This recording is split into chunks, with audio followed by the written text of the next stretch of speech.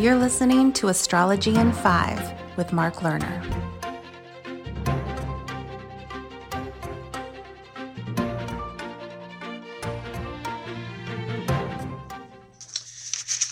Today is December 21, 2022, and 36 years ago, in 1986, I wrote my self-published book, Mysteries of Venus. In this Astrology in 5 podcast number 46, I am continuing to read from several pages in Chapter 4 entitled Personalities. Okay, let us return to Mysteries of Venus and page 100, where I write about the birth chart of Jesus. Now, this podcast may be a little bit more than the usual 5 minutes like the last one I did on D.H. Lawrence, so bear with me. This one could be lasting 7 or 8 minutes. Jesus, Venus exalted in Pisces, opposite Mars. There have been many speculative birth maps for Jesus, but the research of the late astrologer Donald Jacobs, alias, quote, Moby Dick, unquote, was extensive and impressive. He came up with March 1, 7 BC, very close to one of the 3 Jupiter-Saturn conjunctions in Pisces at that time, which had been foretold as heralding the birth of a Messiah for the Jewish people. Now, of course, many people want to believe Jesus was born on Christmas Day.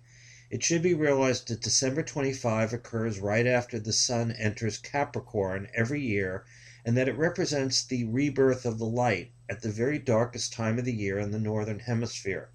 Ancient cultures celebrated the return of the sun or solar hero around this December 25th time, but there's no official record that Jesus of Nazareth was born on this date. On March 1, 7 BC, 6 planetary bodies, including the sun and moon, were strung together like beads in Pisces.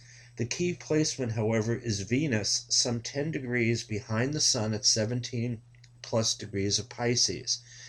Mars was closely opposite at 21 plus degrees of Virgo and conjoined Pluto also in Virgo. Thus, if Jesus did incarnate at this time, he was an Hesperian, with Venus exalted and close to a full moon illumination with Mars.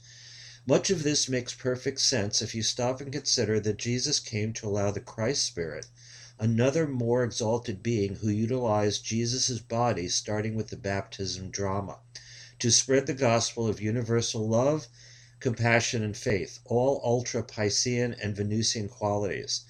Since this was near the inauguration of the Piscean age, it is appropriate to find so many planets in Pisces.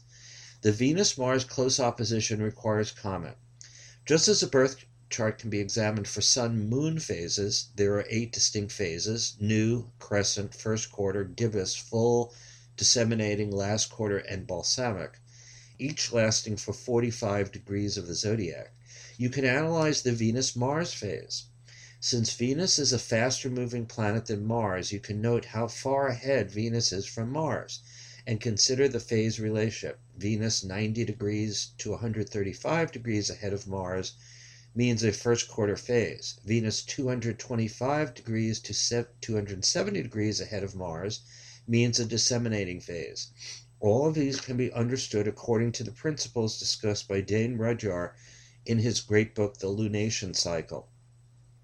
Why analyze the Venus-Mars relationship? Because these two are a special pair. They are the feminine-masculine balance, artistic emotional combination, and love-sexuality rapport, and it is crucial to know their phase at birth.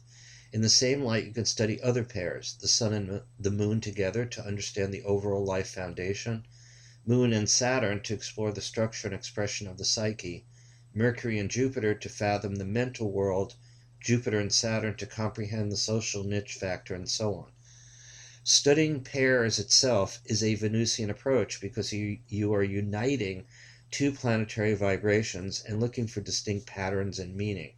For Jesus to be born at a potent Venus-Mars opposition suggests that his mission was to illuminate the love, value, creativity principle for all to see. Perhaps he incarnated to symbolize the perfect balance of female and male qualities, particularly in the signs of the New Age of that era, Pisces and Virgo. Here is an interesting note linking D.H. Lawrence to the Jesus birth map. Lawrence was raised in a very Christian setting, and when he became free of that environment, he often wrote about an altered life for Jesus. In the book The Man Who Died, Lawrence wrote a fantastic account of a savior who didn't die on the cross, but who was nursed back to health by a priestess and then explored more about his humanity for many years. D.H. Lawrence wanted Jesus to be more human and less divine. In many ways, he was obsessed with Jesus. This becomes understandable when you superimpose Lawrence's sun Jupiter in Virgo conjunction on Jesus' birth map. D.H. Lawrence's life force focused right on Jesus' Mars-Pluto conjunction in Virgo. Lawrence wanted to see Jesus the earthy man, Virgo, not the spiritual Messiah, Pisces. This Jesus map, again March 1 from 7 BC, should be carefully studied. No one may ever prove it is the valid one, but someone was born at this time, and the planetary pattern existed. Keynote: watch for Venus exalted in Pisces, and always check for Venus-Mars phases. Interactions between charts often bring illumination. One other point here, doing this on the winter solstice in the northern hemisphere. It is December 21, 2022. In 3 days it'll be Christmas. Something remarkable is also happening regarding the lunar nodes, which have to do with the moon's orbit, which has an 18.5-year cycle. As I was looking at the chart, again from my book Mysteries of Venus for Jesus from March 1, 7 BC, I noticed that the north and south nodes of the moon back at that time, which have to do with fate and destiny, were located at 11 degrees of Taurus for the north node and 11 degrees of Scorpio for the south node. This is again for the chart of Jesus from Don Jacobs, also known as Moby Dick. This is a well-known chart for many decades of somebody who investigated the time period of Jesus. Right now, December 21 of 2022, the lunar nodes are exactly back to where they were when Jesus was born.